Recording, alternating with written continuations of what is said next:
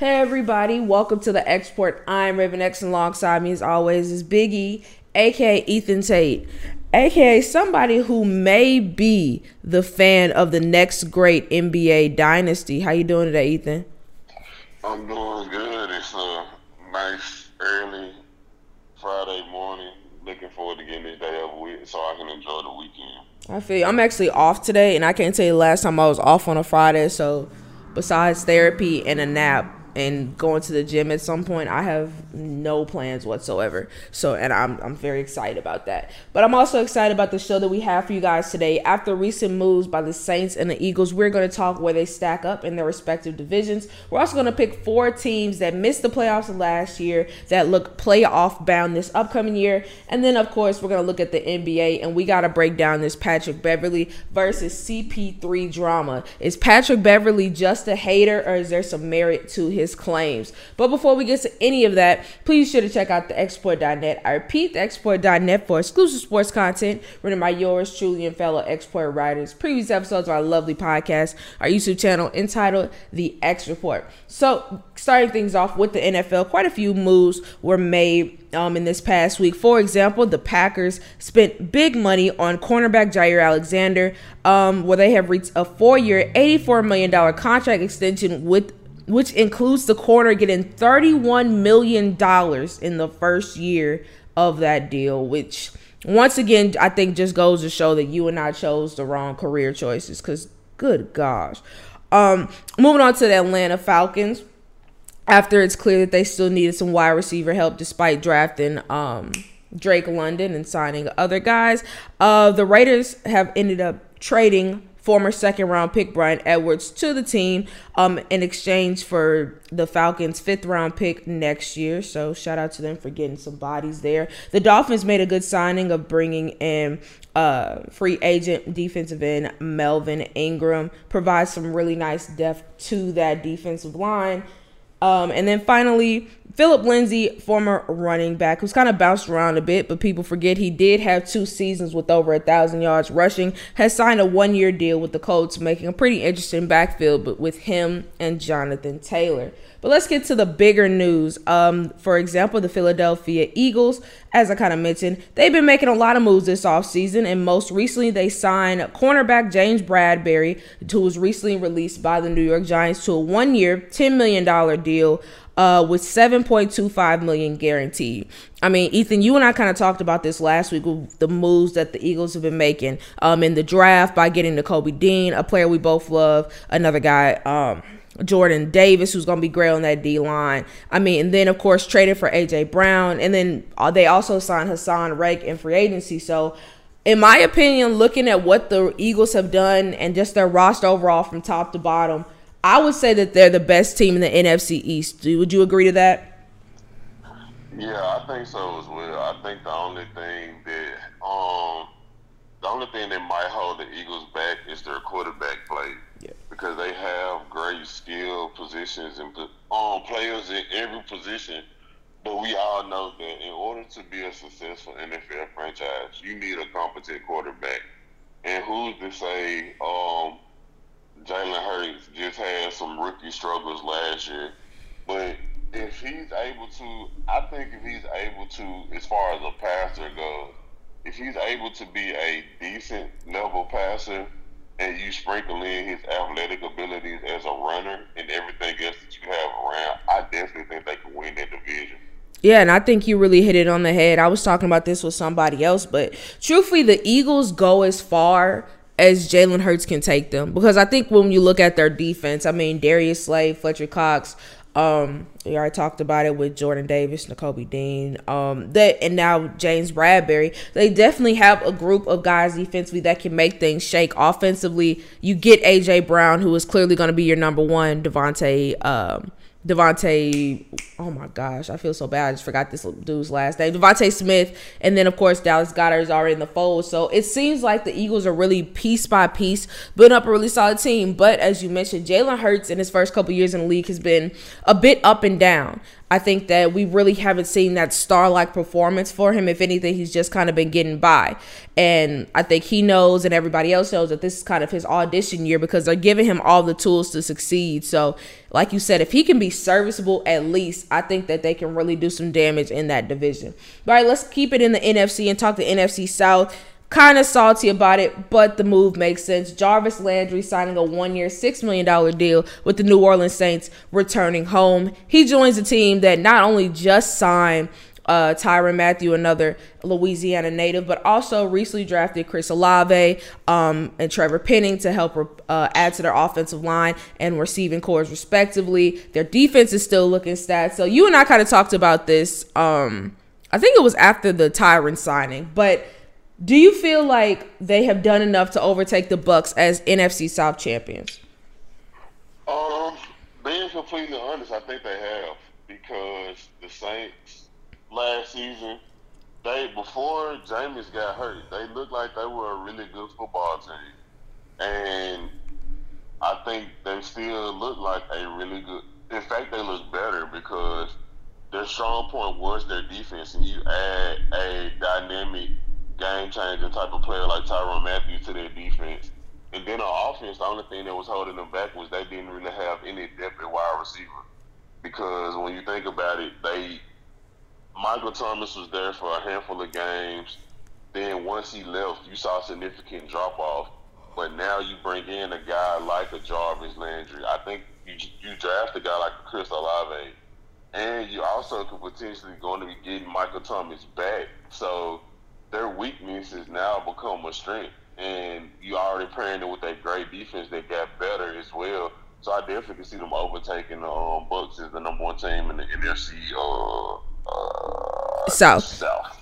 I could definitely see it happening. I think that when you look at these rosters head to head, of course the Saints have definitely gotten significantly better, and the Bucs, I kind of feel like they've lost more than they've gained. But, I mean, they're still in a solid enough position with their roster where I still see them as a playoff team.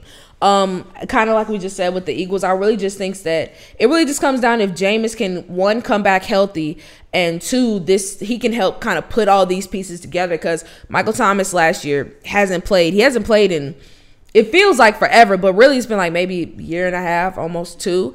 And we know how great Alvin Kamara is, but it can't just be Alvin Kamara in that offense, and I think the team knew that. So by bringing in new pieces, I'm excited to see how they're able to do things. And then plus defensively, I mean, even before getting the Honey Badger, we saw last season that they found a way to continue to keep Tom Brady and those Bucs in check. So I don't think it's an impossibility to say that they're not going to win that division.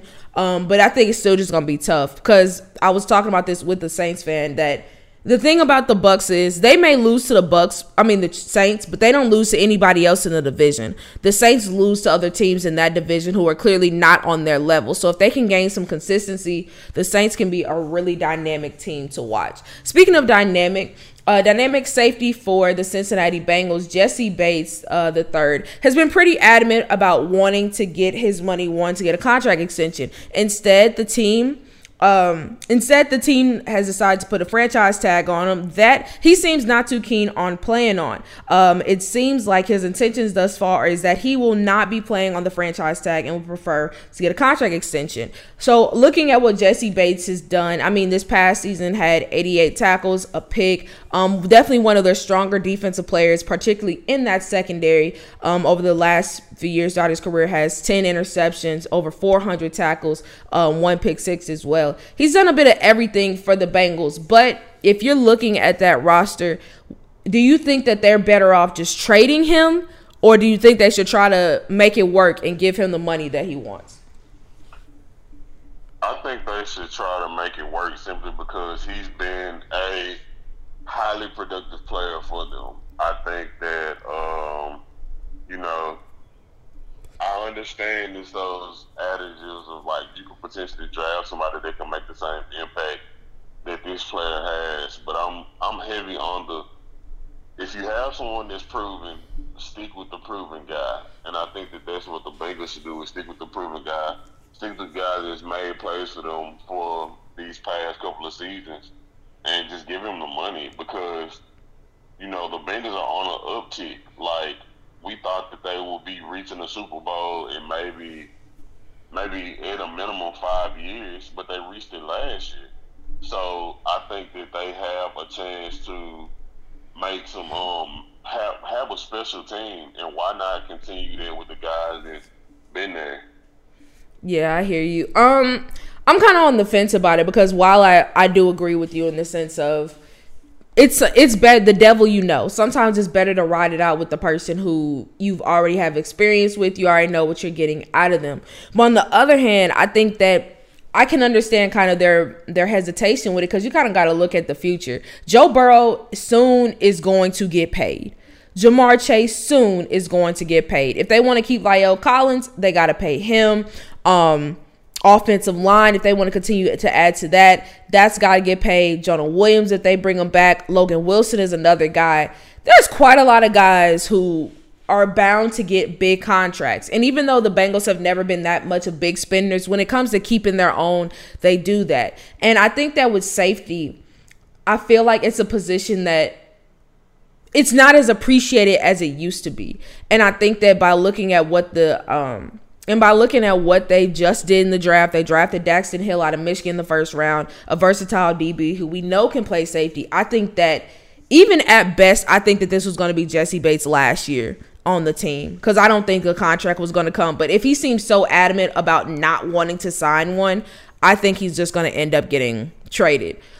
Just because I think that they're going to realize that money could be spent elsewhere. The franchise tag is almost $13 million, so they'd be able to save that money, can use that to maybe add more depth to their offensive line, maybe bring in some more corners, whatever they want to do. And so because of that, I would not be shocked if he ends up getting traded. A team that I've been hearing a lot about is the Eagles, who, I mean, looking at their defense from top to bottom, the only real question people seem to have is their safety group. So I think that would make a lot of sense if they were to pull that off. But all right, getting to some interesting stats. For the last 32 years, at least 4 teams have made the NFL playoffs after missing them the previous year, which I thought was a pretty interesting talking point because we've just seen so many roster moves be made this past off season, that some teams look completely unrecognizable. So before we play our game of believable or buffoonery, Ethan, who are 4 teams that missed the playoffs last year that you believe are going to make the jump and make it this year? If you want me to go first, I can. Yeah, because I'm trying to remember teams that didn't make the playoffs. Got you. First, I'm going to say the Los Angeles Chargers. I know it's hard for me to go against the Chiefs just winning that division, but overall, I think that the Chargers head-to-toe had the best overall roster. They almost made it last year, and I think that they're a significantly better team than they were that stepped on the field Week 18. Next up, Broncos, another team that's improved a lot. I think that Russell Wilson is really going to help put this offense together, one that I feel like was already an underrated group to begin with. Plus, defensively, Patrick Surtain, Bradley Chubb, Randy Gregory is a solid guy as well. I think that they're going to be able to make some noise. Baltimore, a sleeper team. I feel like people are really underestimating how good the Ravens were before they got hurt. Everybody's expected to be coming back healthy, not to mention they added more tools to that defense and bolstered their offensive line. They're going to be a threat. And then the Minnesota Vikings, another team that they never seem, no matter how good their roster is, it just seems like they always fall short of expectations. I think that this could be the year that either they could end up winning the NFC North by a slight margin, or as you said, you thought they would win it with the Packers, I think, being third in the division. But I think that they can do it. I mean, of course, we know Jay Jettis is a bad man. Dalvin Cook is a great player as well. Adam Thielen's going to be back in the fold. They've added to their offensive line, and then defensively, they've made a lot of moves to help improve that safety group. So, I mean, not their safety, but their secondary group. So, I think the Vikings are definitely going to be a team to watch. You want to know what's crazy? We got the same 4. Yeah. Gang. Boom, there we go. Because, I mean, I think, like we said in the case of the Chargers, they made a lot of improvements. The Broncos, they already had really good pieces in place, but now that you add a championship level quarterback, Russell Wilson, the Vikings, I feel like they're definitely going to take advantage of the fact that the Packers are a weaker team than they've been in season. And I was surprised the Ravens missed the playoffs last year, but I know they had injuries, so as long as they stay healthy, I always feel like they're gonna make the playoffs. Yeah, it's last season with regards to injuries was a bit excessive. It was rough. It was very rough. But, all right, so let's go ahead and move on to our game of believable or buffoonery. Let's talk about a team that, truthfully, not many people are expecting to make the playoffs. Brady Quinn, when on CBS Sports, was talking about the New York Jets and said their season is going to be over before they get to the bye. There's a realistic scenario where they're 1-8 here, maybe 0-9. So here is the first 9 games for the New York Jets: Baltimore Ravens, Cleveland Browns, Cincinnati Bengals, Pittsburgh Steelers, Miami Dolphins, Green Bay Packers, Denver Broncos, New England Patriots, and Buffalo Bills. So that's a pretty stacked team. So believable or buffoonery, the Jets are bound to fail this season. Of course. Like, I'm going to be real with you. I don't care what team you have. If you have that type of schedule, you're bound to not. Like, the first 9, that's your first 9 games of the season. Yeah, it's done though. Like, I understand the Jets have made significant improvements in the draft. We still have a lot of hype in the Zach Wilson becoming a superstar quarterback train. But their schedule, nah, that ain't it, my guy. They're gonna take a lot of L's early and often. Yeah, I'm calling believable on that too. I mean, even with realistically looking at this, if Deshaun Watson gets suspended, I think they can beat the Browns. I think they can beat the Dolphins. Maybe Patriots. So that's like what, 3-6. That's not good. And like, I don't get me wrong. Like, I give a lot of praise to what the Jets have been able to do this offseason and then the draft. I mean, added some really key guys. I'm excited to see Sauce and Jermaine Johnson and Breece Hall, all that jazz. But I don't think those rookies are gonna save you from this hellish early part of your schedule. So good luck, Jets fans, because that's a bit intense. All right, let's talk about a team that did make the playoffs and not only made the playoffs, but won the Super Bowl, the Los Angeles Rams. It's kind of been a will they, won't they saga about them bringing back Odell Beckham Jr. And while both sides have expressed interest in making that happen, we still sit here with Odell as a free agent. Rams head coach Sean McVay talked about the drama and said, I really want Odell back on our team. He's a guy that in a short amount of time, we were able to develop a really special relationship. And I mean, rightfully so. Had a touchdown in the Super Bowl, was going to look like the Super Bowl MVP up until just from week 12 to the regular season, had 7 touchdowns. I mean, Odell really reminded everybody that he's a bad, bad man. So, believable or buffoonery, Odell Beckham Jr. will return to LA. Being completely honest, the longer the wait time for him to get signed, the more likely I think he's going to return to LA. I think, and the reason I'm saying that is because if a team, we've had some wide receiver needy teams in these during this offseason. One of them being your Baltimore Ravens. Yes.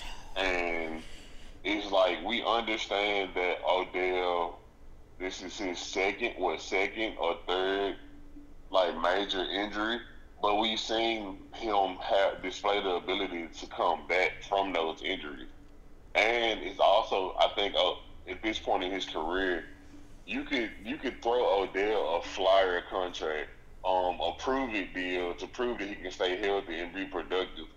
And I think you can get the best out of him.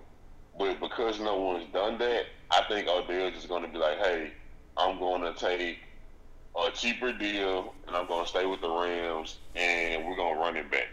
I think it's kind of like the opposite of that is happening, because I don't know if you've been paying attention to like stuff that he's tweeted out or that he said, but he was like, dang, I wish I remember like verbatim what he said, but it had something in regards to like, it's like, I love y'all, but I'm not going to play for free. And I mean, we saw how much the Rams have spent in free agency, getting Bobby Wagner, giving other guys extensions, signing Allen Robinson. They've spent quite a bit of money, so I'm sure they may not have as much available in cap space to give Odell what he feels like he deserves. And I mean, if I'm Odell, I just signed with y'all kind of on a veterans minimum, just like kind of on a prove it deal. And I think that I proved myself. Yeah, I tore my ACL, but I did it in the Super Bowl. And as I mentioned, I was balling out before I got hurt. So if I'm him, I want my money. And I don't know how much money he's expecting to get, but I think they should pay him. I think that even though Allen Robinson is great, Cooper Kupp is a bad man, I don't think either of them have the explosiveness that Odell gives you.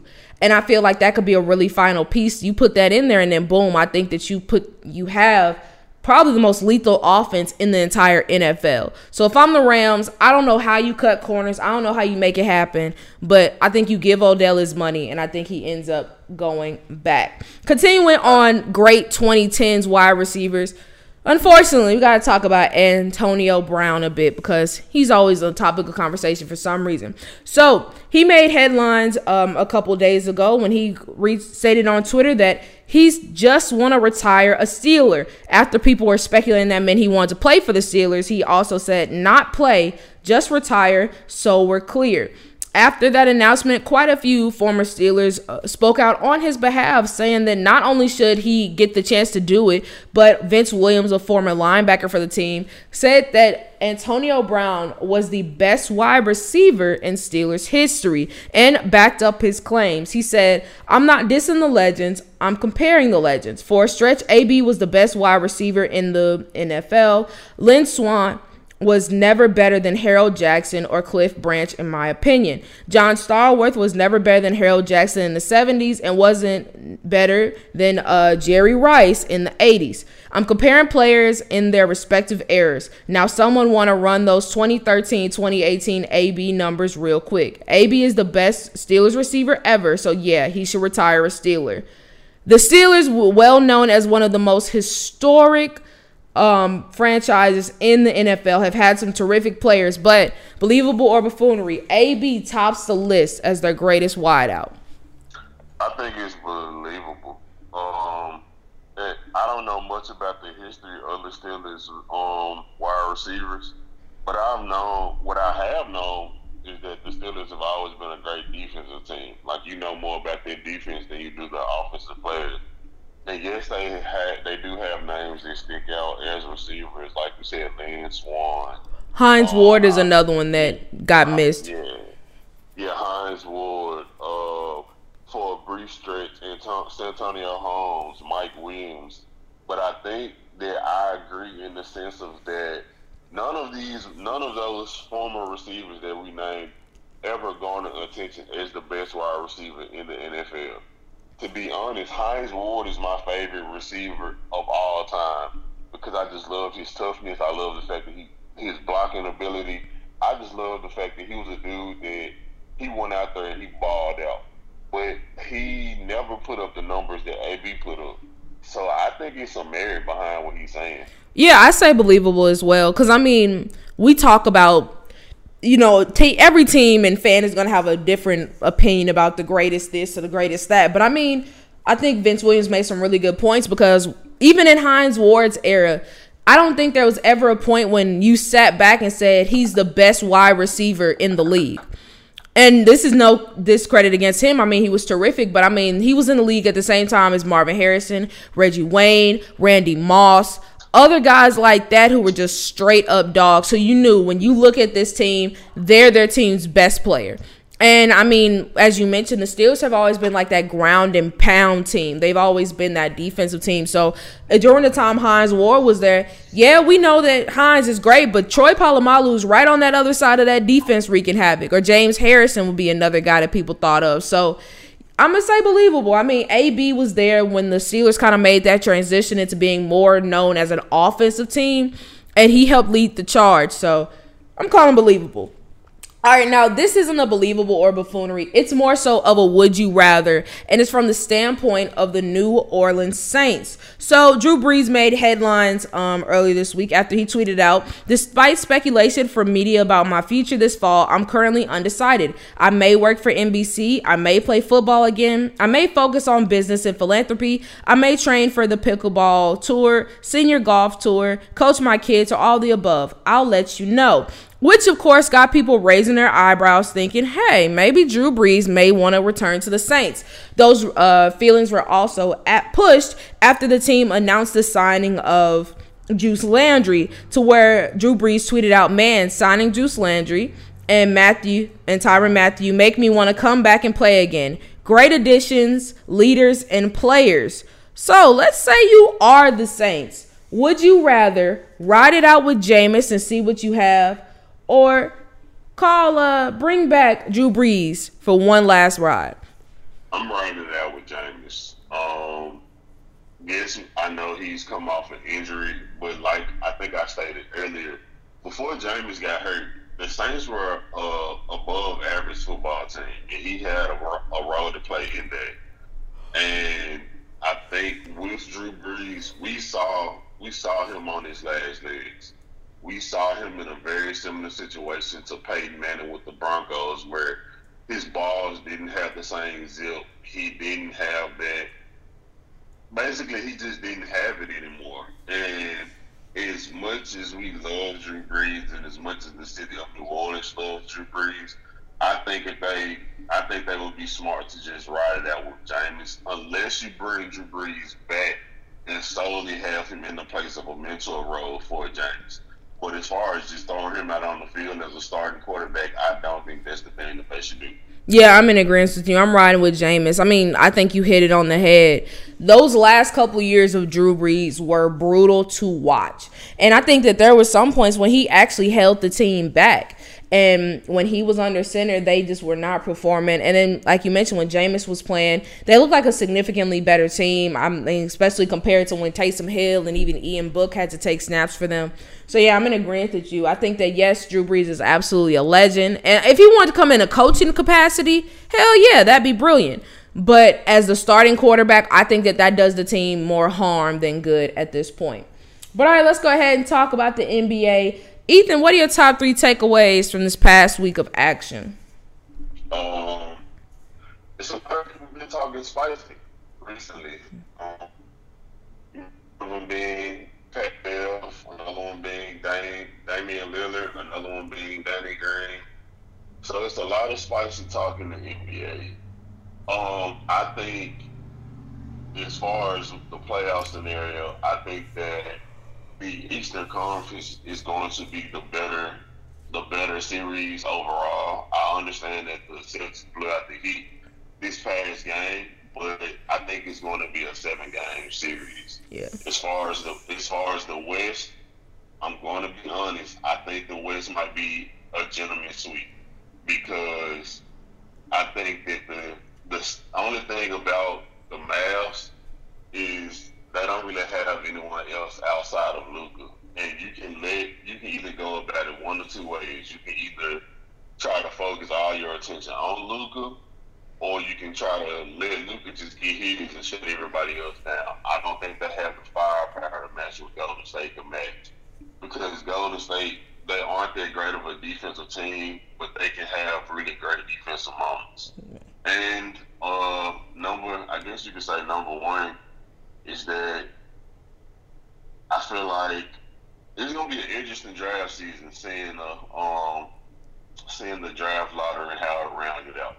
Yeah, and we'll definitely get to that draft lottery in a bit. But all right, let's go ahead and pick our Mambas of this past week, starting with the Eastern Conference. I know that, like you mentioned, that he got blown out last night, but I mean, Jimmy Butler, in just this whole month, has been playing at a different level. Game 1 dropped 41 points in 41 minutes with 9 boards, 5 assists, and 4 steals against the Celtics. Really was just all over the court. Really helped lead that comeback charge that, I mean, they won the game so decisively, game 1, that people forget that they were down in the first place. And even last night, dropped 29, really was helping to do everything he can to help get the team where it needs to be, even if his teammates weren't doing the same. Yeah, for me, it's also Jimmy Butler. I think Kendrick Perkins put the nail on the head, where Jimmy Butler is a postseason star, whereas he kind of, in a very similar fashion to LeBron, he kind of coached during the regular season. He might have a couple splash games here and there, but once the postseason hits, flip and he becomes a different player. And in game one, you definitely saw it, especially in their second half. In game two, unfortunately for the loss, but you still saw that he still had that dog in him. Yeah, no, I love me some Jimmy Butler. All right, so Western Conference Mamba, I'm going Luka Doncic. Yes, I know that he didn't have the strongest performance against the Warriors game one, but we also have to take into account this past week, that also includes the conclusion of the Suns series where he was their father. And, yeah, I don't think much needs to be said on that one. For me, it pains me to say it, but I'm going to go Steph Curry. I think he closed out the Grizzlies series on fire, and he also torched the Mavs, so I got to go Steph. That's fair. All right, let's go ahead and look at this current playoff picture. You and I, we kind of talked about it earlier. The series right now in the Eastern Conference tied 1-1. Heat winning game one, Celtics winning game two. Push comes to shove, I think we both can agree it's going to end up going 7. But who walks away Eastern Conference champs? I think this is the one thing that's a toss-up. I want to say Miami simply because I just like a lot of the pieces on their team. Mm-hmm. But you also saw once they brought back Marcus Smart and Al Horford, this is drastically different. So I'm going to say Heat, but I wouldn't be surprised if Boston pulls it out. Yeah, I hear you. It's been fun watching Tatum and Jimmy Butler go blow for blow.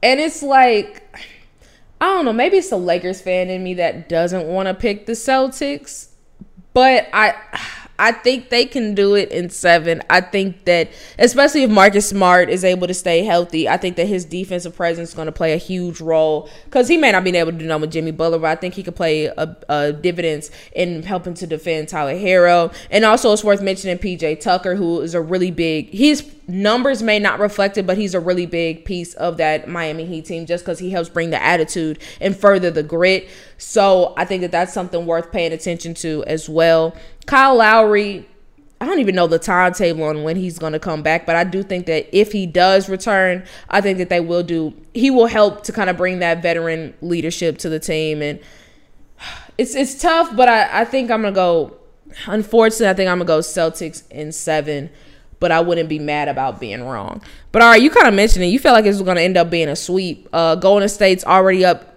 1 game over the Dallas Mavericks that play again tonight. I think we can both agree that we think the Warriors are going to end up winning tonight. But what's it going to take for the Warriors? I mean, what's it going to take for the Mavs not to get swept, in your opinion? They're going to have to play the same type of defense that they played in the other previous series. The thing of it is what they lack offensively, as far as like the over-reliance of Luka on offense, they make up for it because they play extremely stingy defense. The only thing is when you're playing a team like Golden State that can spread you out, especially when you have that lineup of Clay, Steph, and Jordan Poole, they can spread you out and they have shooting basically in every position. It stretches your defense out and it makes it easier to find holes in their defense. But I think the only way the Mavs are going to win is they're going to have to lock up.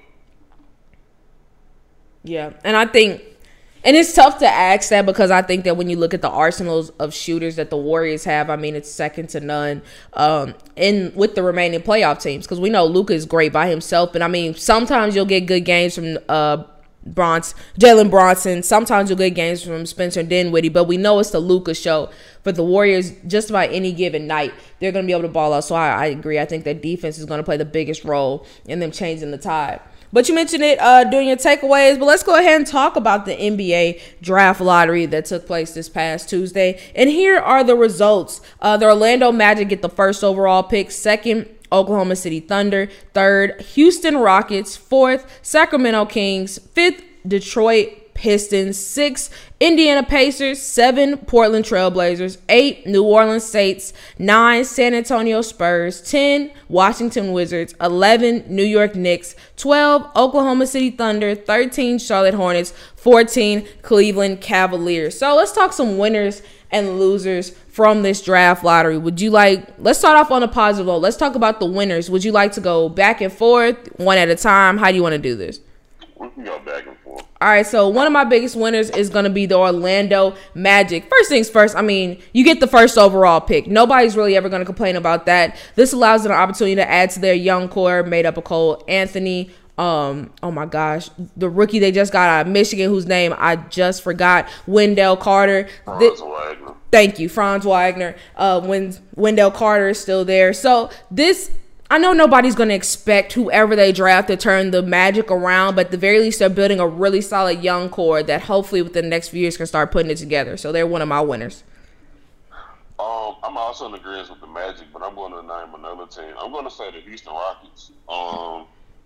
They have the 3rd overall pick. They're going to be able to add to what they had last year when they drafted Jalen Green. And I think that they're the type of team that you're going to see very similar and reminiscent to that Oklahoma City team of years past, where you didn't see it right away, but in a year to 2, maybe 3 years from now, you're going to look up and they're going to be a really exciting young team to watch, and they might make noise.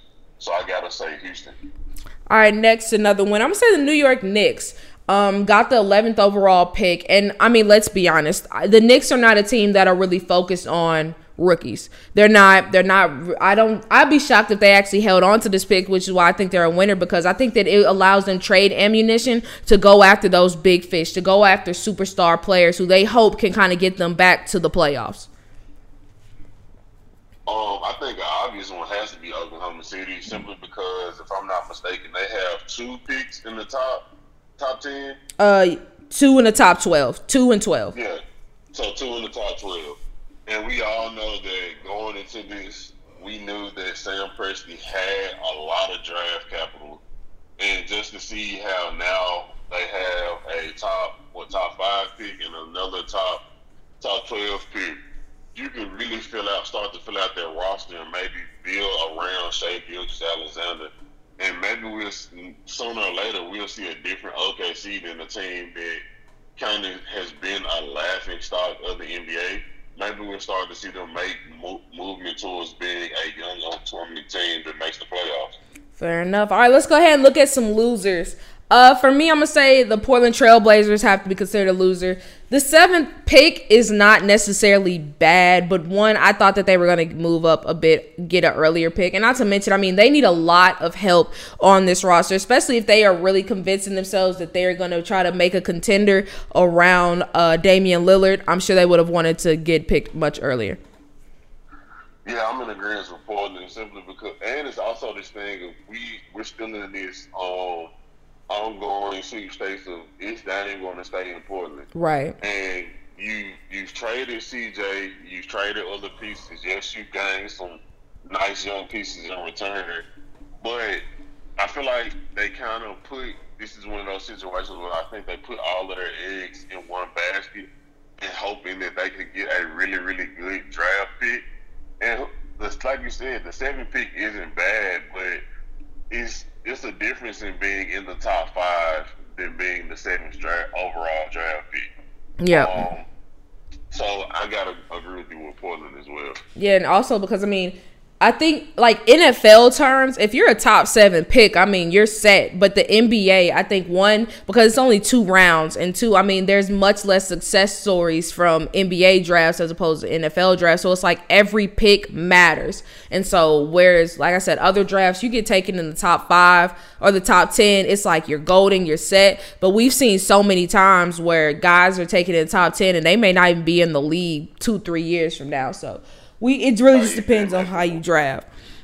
But all right, another loser for me, I would say the Washington Wizards. They're another team with the Bradley Beal situation, like will they, won't they? I think I'll say this. I think I have more confidence that Beal will be on the team next year. But even still, I mean, I think they find themselves like in purgatory. Like, I feel like no matter who they bring in with the 10th pick, unless they like come out and are just a star from jump, I think that the Wizards are still going to be that try-hard team who just can't get it done. For me, I agree with the Wizards, but I'm also going to say the Detroit Pistons. And I think a big reason is because they're in the top 10 of picks, but it's like, my big thing is, are they going to draft the right person? Because they've had numerous chances to draft high level, high picks, and they all seem to not pan out. Yeah. Cade Cunningham panned out, but I mean, Cade Cunningham was the #1 overall pick in a lot of people's minds. Right. And he has supreme talent, but it's those things to where it's like, are you going to be able to properly evaluate what you need on your team to further your team? I mean, even further your team's success, but to help grow your team's success. And I just don't think that the Pistons are going to do that. Yeah, I don't really.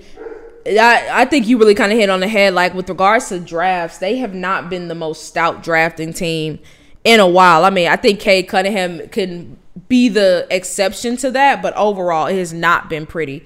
Speaking of things that have not been pretty, Patrick Beverley, as we know, is a menace to society. He is the basketball equivalent to black Air Force Ones. And he came to national TV to air his grievances out against the Phoenix Suns, and more specifically Chris Paul, following their Game 7 collapse against the Dallas Mavericks. He was on the ESPN circuit on Monday, and here are just a few of the things that he had to say.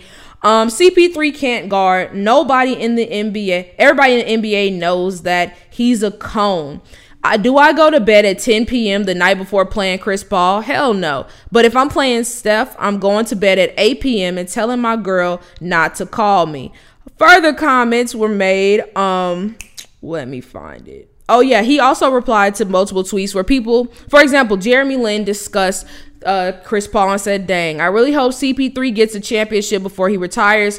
He deserves one. #legend. To which Patrick Beverley said, what you mean deserves? Why does he deserve it more? And then he made the decision to air out conversations with fellow NBA players. For example, that saying that nobody was scared of the Phoenix Suns or anybody on that roster. Even name dropping Paul George, said, I talked to Paul George last night. Ain't nobody scared of Phoenix.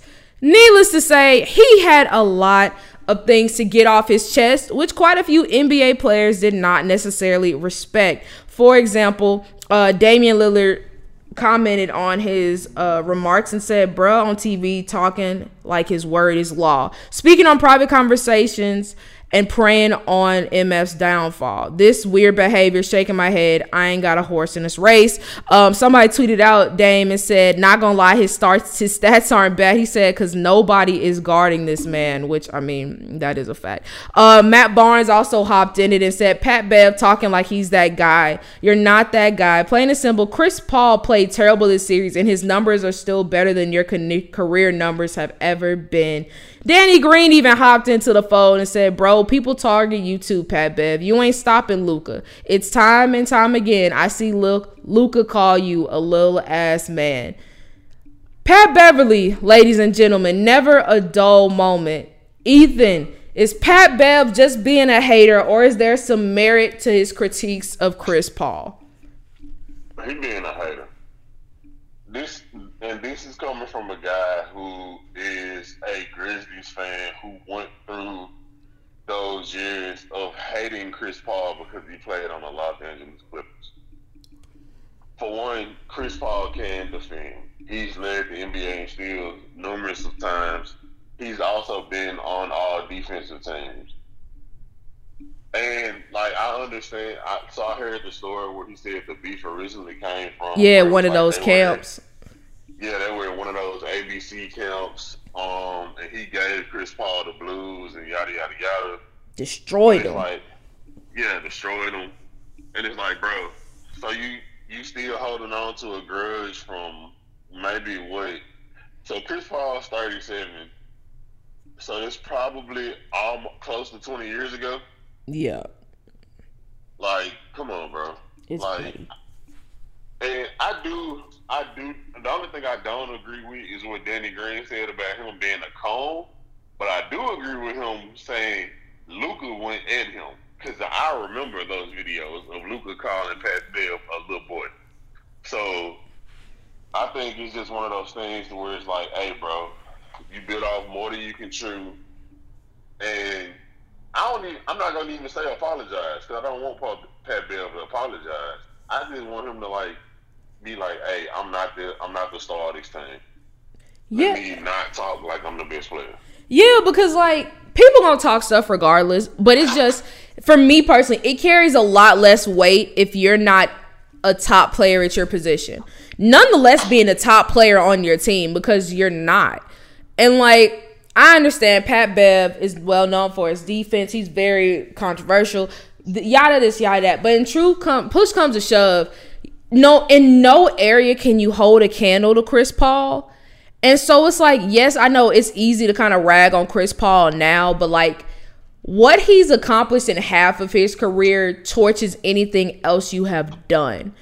And so it's just you're just talking to hear yourself talk. Even people who don't like Chris Paul are still nah, you're being weird. You're just talking out the side of your neck because you don't know what you're talking about. And it's a bad, overall, it's just a really bad look. People may not really fear the Suns, or they may not, I get that, whatever. But if you want to talk about the Suns and their performance the night before, okay, cool. But the fact that you just want to use this as an opportunity to rag on Chris Paul, nobody's for having that. But I'm sorry, go ahead. I also was just gonna say, I just think it's beef between the Timberwolves and the Suns, period. Yeah. Because I remember seeing the video. Did you see the Anthony Edwards video? I didn't watch it fully. So it was a video of Anthony Edwards watching the game 7 against the other Suns and Mavs, and when they were getting blown out, and he was like, y'all talked all this shit during the season. Yeah, I know I'm at home, but y'all ass at home just like me. Yeah. Yeah, I know what you're talking about. I read that quote. Yeah, so I think it's just a little natural beef between them, because I think one of the things that might have happened was that once the Suns kind of made it to the finals last year, they kind of felt like they could sun teams, and now people on other teams just kind of don't like them because it's yeah, bro, we know y'all good, but y'all not as good as y'all think y'all are, and y'all kind of got exposed. Yeah, and I think I don't know if it was Anthony Edwards or it was Patrick Beverly who said this, but I think it was Pat Bev who he was saying that they wanted to see them in the playoffs, which if you got beef, of course you want to see that respective team. But also I think it was Chris Paul or one of their players who was like, we're going to make the playoffs. We're going to do this. We're going to do that. And y'all going to be at home. Y'all not going to make the playoffs. Okay. Yeah. I think that was Ant who said that last part. Okay. Yeah. So yeah, I'm sure it is beef, but it's still I'll say this. It would mean more to me if Ant said this than Patrick Beverly. Because I feel at least Ant is a real contributor and is somebody who the Timberwolves need. And obviously, Pat is not. In my opinion, I know everybody. In my opinion, Ant is the key to that team. I agree. Because I feel like once they understand and realize that Anthony Edwards is their best player, and to get him the ball and to go through him, their team will take off. Yeah. And I'm not trying to sound anti-Cat because I don't like Cat as a player. And now, after this Grizzly series, I really don't like him as a player. But he's not the guy that you go to. No. It's Anthony Edwards. It was moments in this playoffs against the Grizzlies where you saw, he's the guy you get the ball to. When he hits that corner tray to tie the game up, he's the guy you get the ball to, not Cat. And Cat is going to be that guy. He's going to take a 30-foot three-pointer air ball when you need to value your possession. Yeah. So, there's that. And for years, Cat really had the opportunity. He was the guy, undisputed guy in Minnesota. And he had his time and his opportunity to really show everybody that was his team, that he could lead them to victory. And Several years later, we see that that's not happening. Whereas Ant has come in and from jump, he's really been a major spark for that organization. So I agree with you in that regard. But all right, let's talk about CP3 in a non-hater way. After the game, game 7, he said, "We'll be right back here next year. I'm not retiring," which is great. But then it has raised the question of, will CP3 ever get a ring? Ethan, I think you and I will both agree that the Suns are going to be playoff contenders. They're going to be a fine team. But will CP3 ever get that elusive brass ring and be an NBA champion? Because I'm not going to lie to you. I don't think so. I don't think so neither. I think if he were to get one, this 2-year stretch that he had with Phoenix was his best chance to get it. Yeah. And now that it hasn't happened, I don't think he will.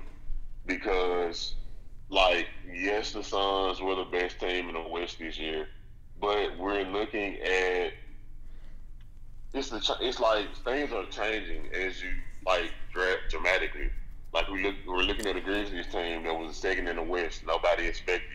We're assuming they're going to build off this success. I don't think they're going to have the same caliber of record, but I think they're going to be a better team because they have that experience from the playoffs. You're looking at the Golden State Warriors. They seem like they have a healthy Clay, and you're going to bring in a Clay who can focus on his game during the offseason instead of rehabbing from injury. You're going to bring back Steph. You're going to bring back Draymond. You're going to bring back a Jordan Poole who knows that he can be a successful player in this league, and let alone in the playoffs. Like, I think it's so many variables, and I'm just talking about the Western Conference. We're not even talking about the East, where it's like we have a team like Miami who has shown that, hey, they can be their team again. A lot of people have written them off during the bubble, thinking like, that was just a fluke. But they shown that they can make it to at least the Eastern Conference Finals, and maybe the Western, and maybe the NBA Finals. You have a young team like Boston that's hungry and is growing, is getting better, and they're showing their merit right now against Miami. You have a Philadelphia 76ers team. Yes, they have question marks, but they still also have great building pieces, like foundational building pieces. You still have Joel Embiid. You've seen that Tyrese Maxey is made for the moment and willing to step up in those moments. You have Brooklyn, who, yes, they have question marks, but they have a KD, Kyrie combination, and now you don't have to worry about a vaccine mandate with Kyrie. He's going to be able to play all 82 games, and however many games he's going to be able to play next season. Then you bring in the Ben Simmons factor, who, once he steps on the court, I think he'll be a tremendous addition to them. I think that then, not discrediting Milwaukee, because they in some people's opinion, they underperform, but you have Milwaukee. You're going to bring back a healthy Chris Middleton, a healthy Drew Holiday, a healthy Giannis, who is made more strides in his game this past season. So I just think that, like, from an overall spectrum, like, I don't think that Chris Paul is going to get a ring, because everything around, he's getting older, and yes, he's good. He's still a tremendous. He's still a really productive and good NBA player. But everything around him is getting better as he's getting older, and so at some point, that age, their timeline is going to fluctuate, and it's going to be a shift. Yeah. And kind of talking about, I mean, I think you really hit it on the head. Like I said, we both agree that we don't think he's going to get another ring, but I think you hit it on the head, because that's just looking at the potential shifts of teams around the NBA. That doesn't even look at the changes that his own team could make. For example, leading into our game of believable or buffoonery, a Woj of ESPN talked about DeAndre Ayton and his benching in Game 7 and said, DeAndre Ayton did not feel valued by the Phoenix organization, so now he moves toward restricted free agency. Ayton is going to get a max contract somewhere. There are a lot of teams lining up to figure out how to acquire him. So, believable or buffoonery, DeAndre Ayton will be out of Phoenix this summer. It's believable. I think that the fact that they didn't extend him during the offseason prior to this season, and the fact that he feels like he isn't properly valued. And I think that one of the things that has happened was they put a lot of stock into Chris Paul and Devin Booker being the two lead dogs of their team. but they undervalued the fact that DeAndre Ayton played significant roles on their team this past season and the season before as well. Like, we wouldn't have had one of their most notable moments of the postseason last year than the Valley Oop, if it wasn't for DeAndre Ayton catching that lob. Yeah. He stepped up big in big moments for them over the course of these 2 seasons, and I think that they have undervalued him, and I think that he's going to go to a team. I don't think that he's going to be necessarily the best player for a team, but he could be a really good piece for a team. Yeah, and I mean, not to mention he's going to make the bag, because the team has already expressed like they didn't feel comfortable giving him a max extension, which is fair. I mean, I think you and Ty talked about it. Like, he was your third best player. I understand not having the hesitation to want to give him that much money. But yeah, I'm in agreement with you. I think it's believable. I think he is going to be out of there. Continuing on the conversation about the Phoenix Suns, let's talk their coach, Monty Williams. In a recent podcast by JT and the Don, they said it should have been Spo as coach of the year. The Heat had the same seeding, tougher conference, less talent, and higher degree of difficulty. He's been disrespected year after year. So, believable or buffoonery? Eric Spoelstra of the Miami Heat would have been a better choice for coach of the year than Monty Williams. I'm calling buffoonery. I'm calling buffoonery, but I don't think it should have been Monty Williams, per se. I think they gave it to Monty Williams this year because they missed it last year. Yeah. But in my personal opinion, I have been banging the drum. I thought Taylor Jenkins should have won Coach of the Year this year. Yeah. No disregard to what Spo has done. He's had a tremendous season, and he's one of the all-time great coaches, especially of this generation. But I think what you look at with Taylor Jenkins, when you have a team that going into the season initially, everybody thought that their team was going to be fighting for a play-in seed like they did the season before. Right. Like, us as Grizzlies fans, we were saying, like, hey, if we make this step to or we make it as a 5th or the 6th seed and we don't have to vie for a play-in situation, that is a good season. So you take that into consideration and to see that he was the Grizzlies were the second best team in the Western Conference record-wise. Also, I think the second best team record-wise in the league as a whole. Mm-hmm. And that also attributes to like 20-plus games without their best player in Ja Morant. In my opinion, it should have been Taylor Jenkins, but so I'm going to say buffoonery. I said buffoonery. I think Monty over Eric Spoelstra, but Taylor Jenkins definitely had a bone in that fight. I think that had Taylor Jenkins won, I think it would have made a lot of sense. But like you said, I mean, they kind of had to make up for not giving it to Monty last year. So it is what it is. All right, next question. Talking about your Grizzlies, actually, following the conclusion of their series against the Golden State Warriors, Dylan Brooks said, they know we're coming. We're going to become every single year. We're young. They're old. To which Steph replied, he said a lot of crazy things. He called himself a dynasty already. On to the next round. So, believable or buffoonery? The Memphis Grizzlies are a dynasty in the making. I'm going to say believable, but I'm going to put a precaution on it. Because in order to be a dynasty, you have to win championships. Yeah. I think that the Grizzlies, they have the potential to be a dynasty, but it hinges on them winning. So if they don't win, they're not a dynasty. But I do think that the thing with the Grizzlies that the Warriors can full on understand is the Warriors were in the same position as they were a young up-and-coming team that took the league by storm. And it had moments where they went up against the old veteran in LeBron, and they overcame the top dog.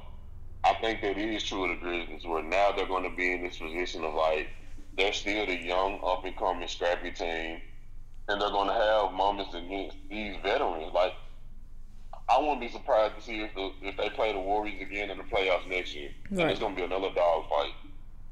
Yeah, I'm sorry. I'm saying believable. Yeah, I think I'm going to say believable too, but it's more so, I think it's less that, like, yeah, I think that they're going to start being in a conversation for, like, NBA championships, but I think that they're going to be a team that you have to look out for because, I mean, I think you really hit it on the head. The Warriors, 10 years ago, 9 years ago, they were in this exact same position. Nobody really expected to see them coming, but year after year, they were giving teams the blues. That year that I think it was 2014 was a year, yeah, because they won their first ring in 15. So yeah, 2014 they made an improbable playoff run, and teams really had to take note of them, and then they just started to perpetually be in the finals. They were that team, and I think that we kind of see that same.